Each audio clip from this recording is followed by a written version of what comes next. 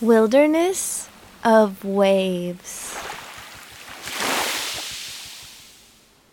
Wild, Wild Blue, August 16th, 2019. I'm just out here zigzagging my way around the high and trying to stay on the edge of what's left of Hurricane Henrietta. I move in long jibes to and fro, day by day getting closer to my destination. My bird is back. I named him Pluto. This time he's on top of my bimini.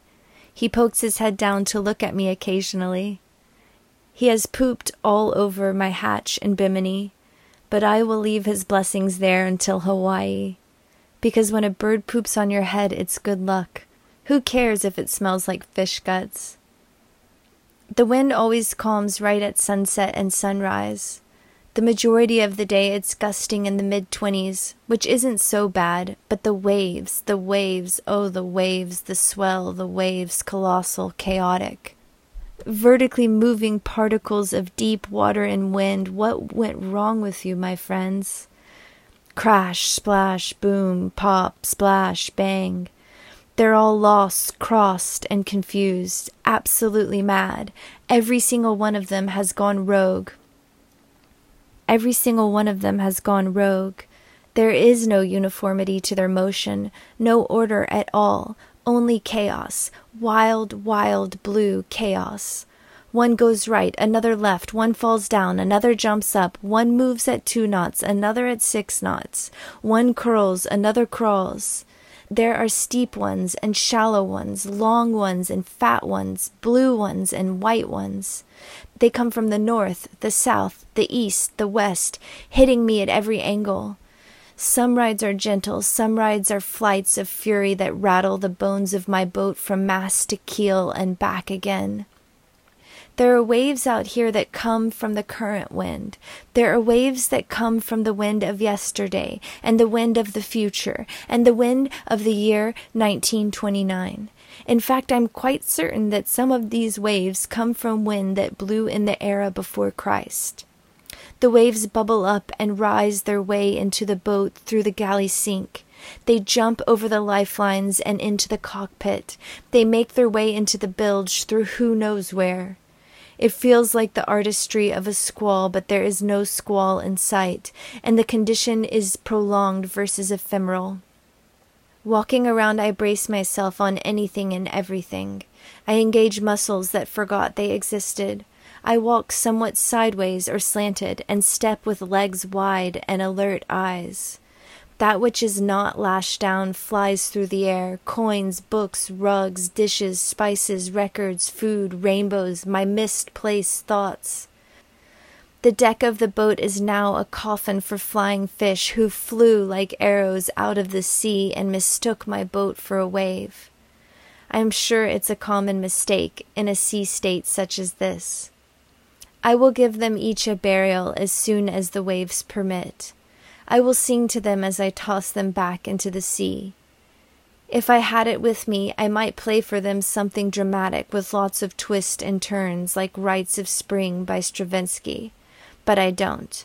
So I've decided that I will toss each one towards the sunset and sing Ride into the Sun by Velvet Underground. Each time the song says city, I will replace it with the word sea, and I will replace the word people with the word fish. It will be a nice send-off, don't you think?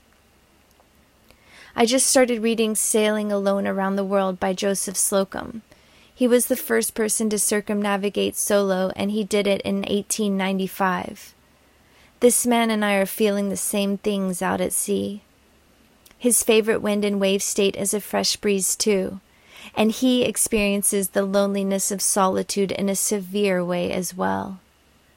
In any case, he was told that he would forget how to speak out at sea alone, so he talked to an imaginary crew at first, and then, feeling foolish about it, decided to just sing. He said when he sang, sea turtles and porpoises rose to the surface to greet him. So I shall sing to the flying fish who mistook my boat for a wave, and perhaps more creatures will come to visit. Out here at sea I have memories of a time before birth, a time of drifting among beams of light that flowed straight from the source, a time when there were no boundaries of skin between particles and the heart need not beat because it was already one with the very rhythm of the universe. Then I can feel myself in the womb. I can hear my parents from a distance. My mom is speaking sweetly, and my dad is singing a song by Elvis. I am enveloped in water and darkness, but at peace, their faint voices carrying me towards a new dawn. I have memories of being a child and the things I cared for most: turtles, butterflies, seashells, wind chimes, glowworms, the sun, holograms, things that sparkled, honeysuckles, light, dandelions, creeks, crawdads, trampolines, woods, and empty cardboard boxes that had the possibility of becoming whatever kind of fort my sister and I could imagine.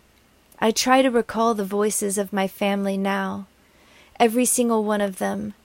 I can't fully capture them out here. I can hear them each saying one word with their own special twist and twang that belongs to the South, but not full sentences. The word I hear them say is my name. My sisters call me Wawa. My cousin Becca calls me Tivs or Livia, the O of my name sinking to the weight of the L. My cousin Alexis calls me Tivers. My mom calls me Pumpkin. For a while she was calling me and saying, "Hey, Shorty," but I had to put a stop to that. I want to hold on to those voices and take them with me, and I'm crying because I can't, because things like this can fade. Everything can fade and wilt on the vine of time. I can speak out here through satellites. When my ears are thirsty for a human voice, I call my mom. But our connection is distorted by the dance it does through space. I think about my grandmother who passed away several years ago. She taught me to stay wild and be present, to not give a damn about the past or worry about the future or care what others thought of me. She taught me to travel and experience a world beyond my front porch. She showed me how to dance with life as if it were the bull and I the matador. And most importantly, she was the first person who exposed me to poetry. I can remember many things about her, like the lines of her face and the way she smelled and laughed, but I can't hear her voice speaking anymore. As she was crossing over, she would have waking visions that she was at parties with friends who had already died. She could see their faces vividly and would have long conversations with them. I think about this and hold on to it with hope, that those voices she hadn't heard in years had returned, and one day hers will return to me. I imagine that once I'm on shore, the plethora of human voices might startle and deafen me. So for now, I will continue to soak in a world where only waves speak, and hold on to what I can of my favorite human voices.